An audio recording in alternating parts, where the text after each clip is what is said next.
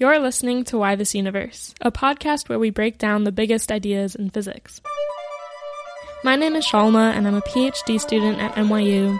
And I'm Dan Hooper. I'm a theoretical astrophysicist at Fermilab and at the University of Chicago.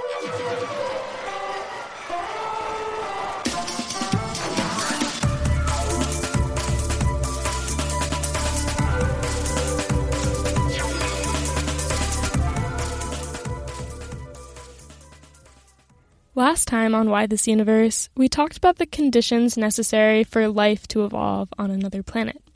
And we talked about the search for exoplanets in the Milky Way galaxy that could possibly contain life or be similar to Earth. But in that episode, our definition for life was really broad. Like, searching for life in the Milky Way galaxy could mean searching for anything as simple as, a single-celled organism.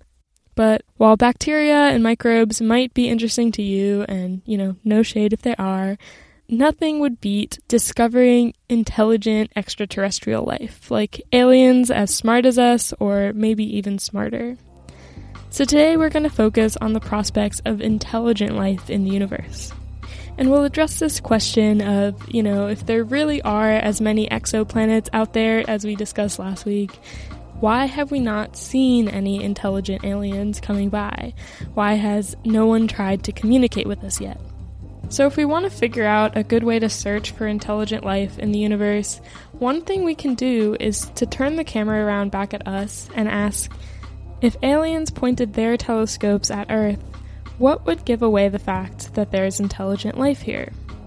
It's hard to imagine them being able to build a telescope where they could see our cities or really any of our other activity, but we're dumping tons and tons of electromagnetic radiation, light of various kinds, into space, and it's just going off in all directions. And that seems like the first way that we would be noticed by some sort of extraterrestrial civilization. This is the motivation for the whole class of programs that we call SETI, the Search for Extraterrestrial Intelligence. And the basic idea of SETI is you try to detect maybe radio or microwaves from planets around other stars that might have intelligent civilizations actively functioning in our galaxy today. So this acronym SETI, the Search for Extraterrestrial Intelligence, it encompasses a whole variety of efforts and experiments. Basically, any scientific project trying to find intelligent life out there is called SETI. So SETI, in at least some form, has a pretty long history. So back in 1924, there was this point in time where Mars was going to be closer to Earth than any time it had been for about 80 years. So it was announced that there would be this 36-hour period of time that was called the National Radio Silence Day, and in that 36-hour window, all of our radio signals were turned off for about 5 minutes of each hour.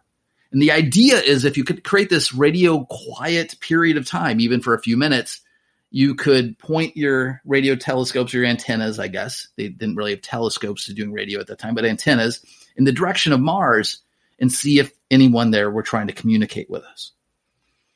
Of course, no Martian messages were detected, but this kind of set off the idea of doing SETI. The first modern SETI experiment was conceived of in 1960 and led by the astronomer Frank Drake at Cornell. It was called Project Ozma, and the idea was to use the Green Bank Telescope, which is in West Virginia. This is a big radio telescope, 26 meters in diameter, a giant antenna basically. And they pointed this at two nearby stars. These stars are 10 and 12 light years away, in the hope of detecting radio signals that might come from some sort of intelligent life. Again, nothing, of course, was found. These telescopes tended to focus on the frequency range of about 1.4 or 1.42 gigahertz for a couple of reasons. First of all, radio can penetrate the atmosphere, so you can do this from the surface of the Earth. You don't have to go into space. Human beings, at least, emit a lot of emission in the radio and as an effort to communicate.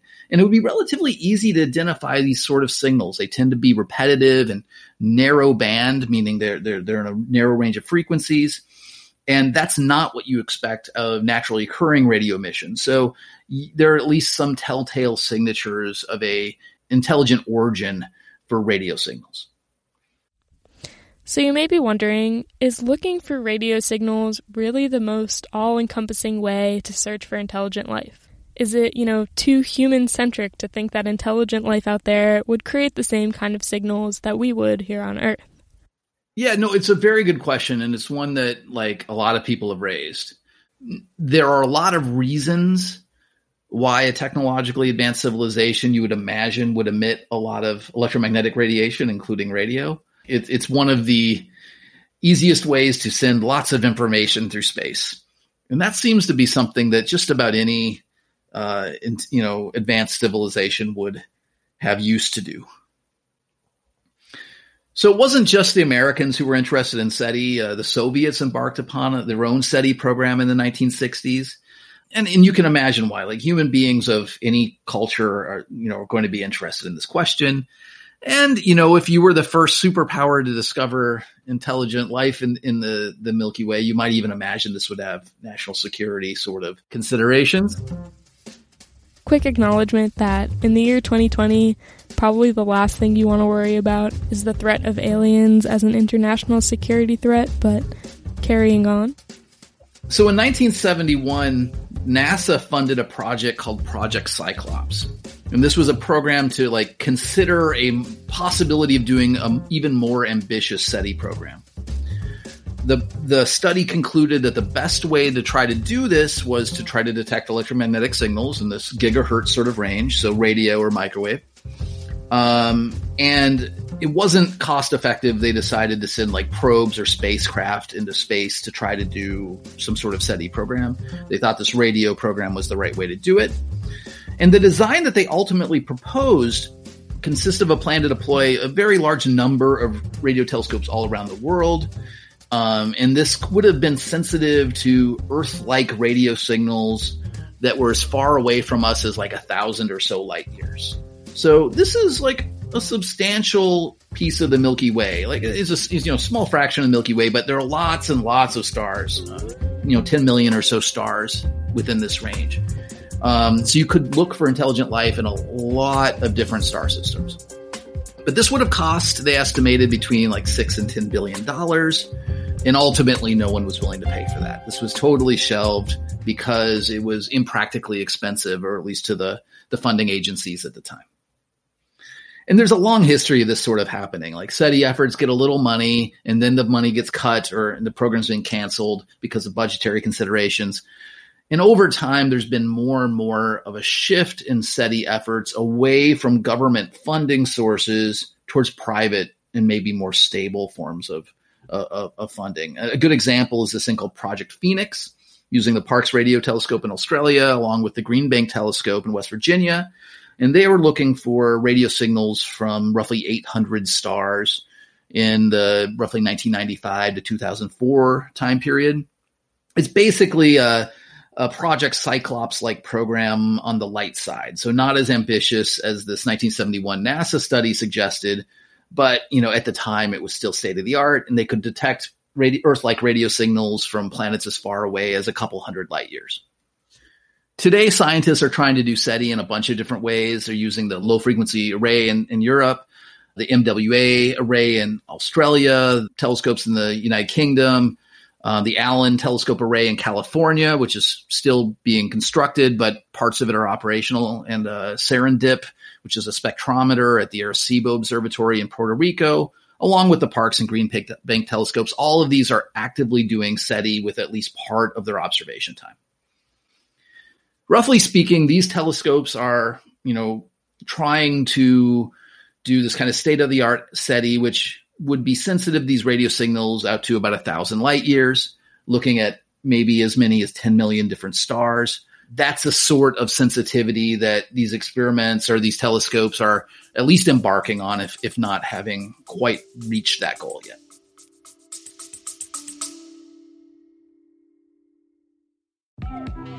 Hi, and welcome to Hiss and Tell, a cat podcast where we delve deep into the fascinating world of feline behavior with your host, me, Christina Wilson, a professional animal behaviorist.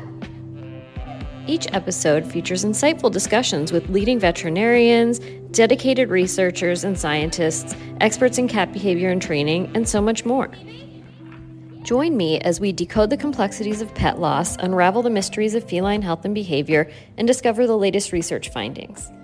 I'll meet you at Hiss and Tell.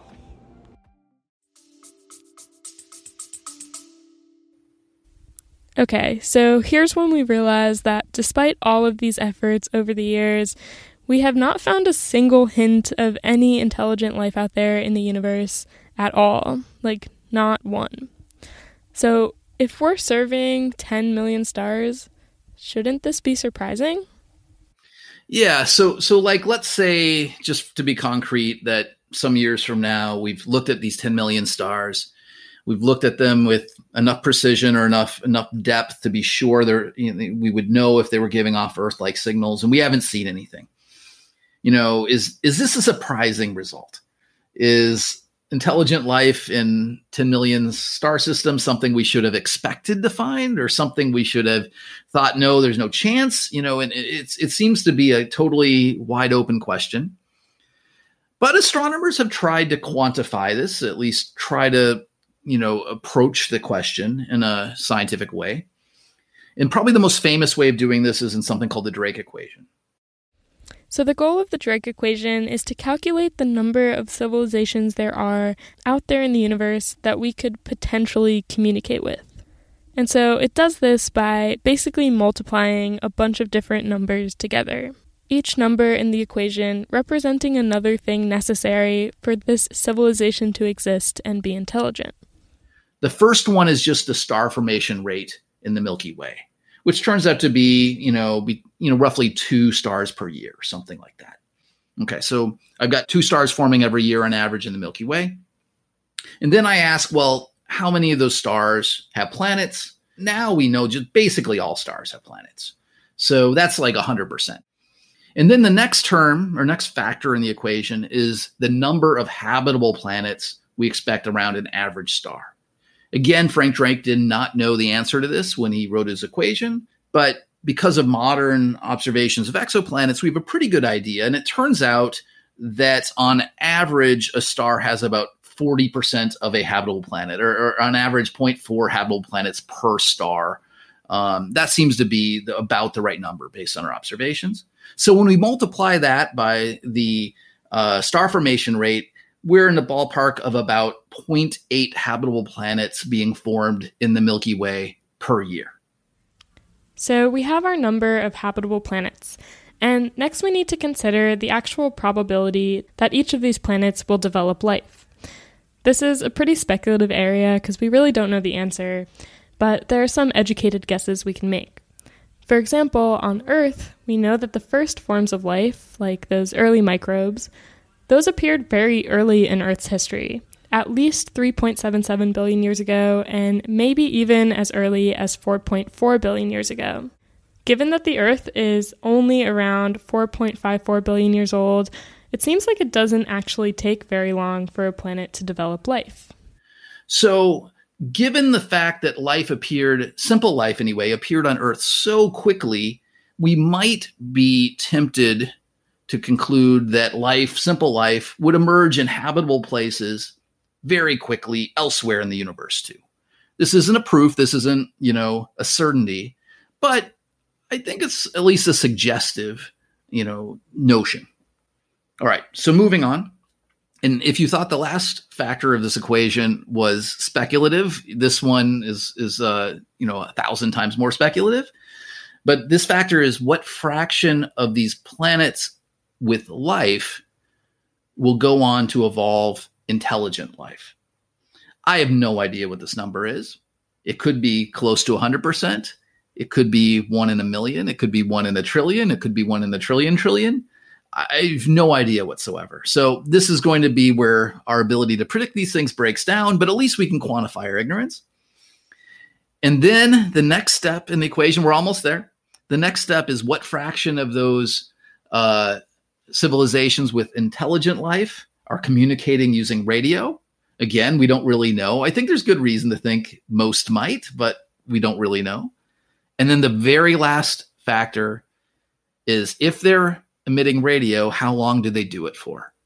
Maybe that's a statement about how long the civilization persists, how long the species of these intelligent beings persist, or maybe it's just how long they keep their radio signals going. Maybe they evolve away and technologically away from using radio and using something else. Who knows? Okay, so now we take this whole string of numbers, we multiply them all together, and what we get when we're done is the number of intelligent civilizations in the Milky Way right now that are sending detectable radio signals out into space.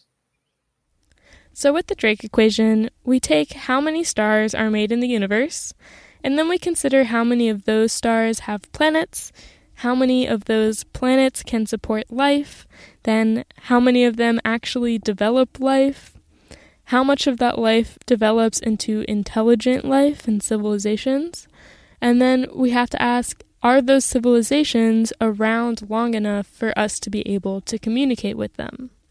And so there are a lot of factors here, and hopefully that's not too overwhelming, but the point is that defining all these different necessary steps helps us understand why we haven't yet discovered extraterrestrial life. I don't think the Drake equation actually does what it's intended to do, which is give you a concrete answer to the question it's asking, like, what are the odds that SETI will succeed? What I think it does is it helps you understand if SETI does or does not succeed. It forces you to, figure out why. So let's do an example. Let's say I'm an optimist about human civilization or intelligent civilization in general. In 2020, it's a little hard to be, but all the same, let's play that game for a moment. And I think that they're very long-lived. These civilizations, our civilization and many others like it, once they get started, they thrive for, 1 million years. Okay. Or maybe 1 billion years, whatever, but let's just use 1 million. And let's say I also think that there's a 10% chance that once you have life somewhere, it becomes intelligent. It evolves to intelligence eventually. Maybe that's reasonable. I don't know. If I use the Drake equation, I multiply all these numbers together, what I find out right now is that there should be about 100,000 civilizations in the Milky Way that are currently sending out radio signals. And like 10 of them or so would lie within the reach of SETI, current ongoing SETI. So we haven't seen them.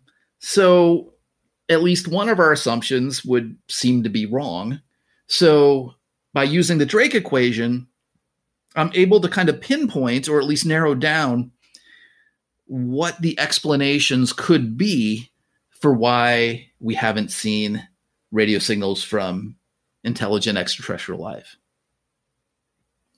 Another thing you might want to worry about is, like in 1 million years' time, if you want to be that optimist again, if these beings were traveling at near the speed of light, which of course, like there's no law of physics saying they couldn't, they could travel 1 million light years. And that's like way bigger than the size of the Milky Way. So you might have expected our galaxy to be teeming with outposts and, colonies of these hyper advanced civilizations all over the Milky Way. Even if they were traveling at like 1 to 10% of the speed of light, you'd expect this to be the case. Interstellar travelers should be a commonplace. So again, like we seem to, by not having detected anything, been able to learn something about the evolution or development of intelligent life in other places that we haven't been to. Let me give you an analogy. Let's say you're a member of an ancient civilization and you live in an island. And for the first time, the guy down the street on the island has invented a boat that's capable of traversing the ocean. Like this is a brand new invention. You've never seen this sort of thing before. You could use that information to ask the question, well, now that I know these things are possible, that boats could be invented, I can ask, like, are there a lot of islands like this inhabited by people like me? If there are, then there are probably lots of them that have these boats. I probably wasn't the first one to invent this. If there are lots of people like me on other islands, it's kind of weird. I haven't found seen a lot of boats sailing around, or no one's come and visited us. So maybe that tells me something about the scarcity of inhabited islands out there. Just in the same way, maybe by noticing the scarcity of radio signals that seem to originate from something intelligent, we've learned something about the scarcity of intelligent life in our galaxy.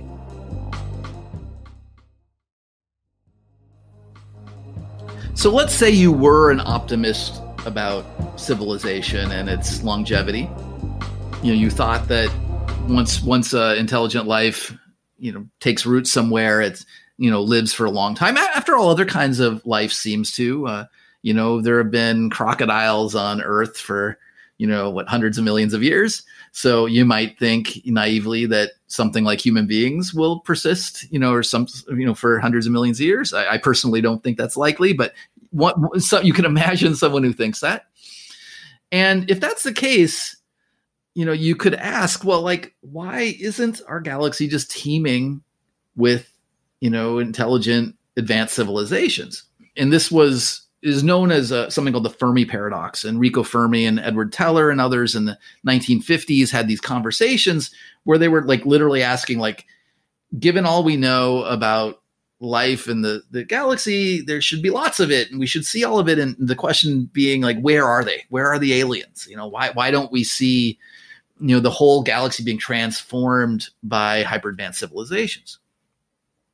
And I think the Drake equation helps us to at least enumerate the list of possible resolutions. What's the explanation of Fermi's paradox? Well, maybe life is just a lot more rare than we might have guessed. Maybe the fact that, microbial life appeared on the Earth early in its history was just a fluke, a 1 in 10 sort of shot. In which case, maybe, life only appears, and even in its simplest form, once per galaxy or something, in which case there's no paradox at all to explain. Secondly, maybe, microbial life is really common, but there's some sort of bottleneck where, multicelled life is really rare. After all, it took a long time before multicellular life appeared on Earth. That hadn't appeared on Earth until 600 million years ago or something.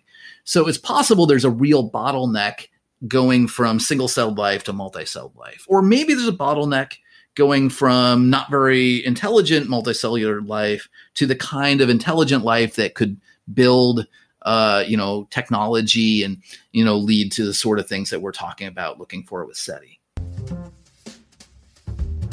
And the third possibility is that technologically advanced civilizations might not last very long.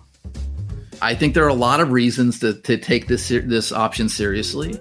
100 years ago, I think there wasn't any particularly good reason to think that human beings were about to develop technology that would make their civilizations perilous or imperiled in any serious way, in any existential way. But then nuclear weapons and bioengineering and effects in transforming our climate, stuff, and not to mention stuff we haven't thought of yet. Personally, I'm really worried about artificial intelligence as a existential danger to humans and human life.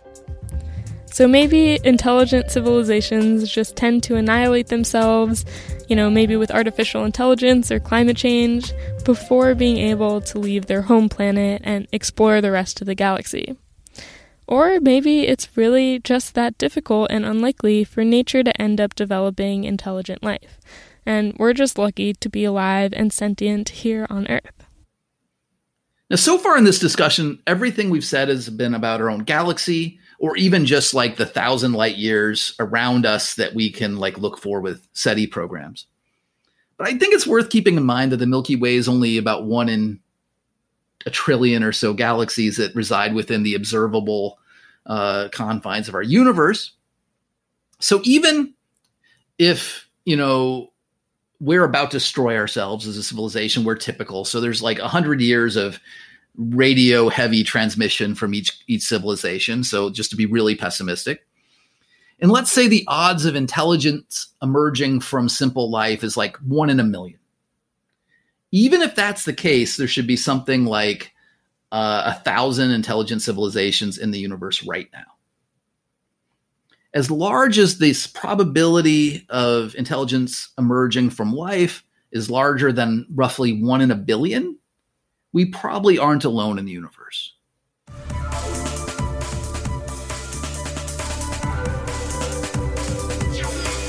This episode was produced and edited by me, Shalma Wegsman.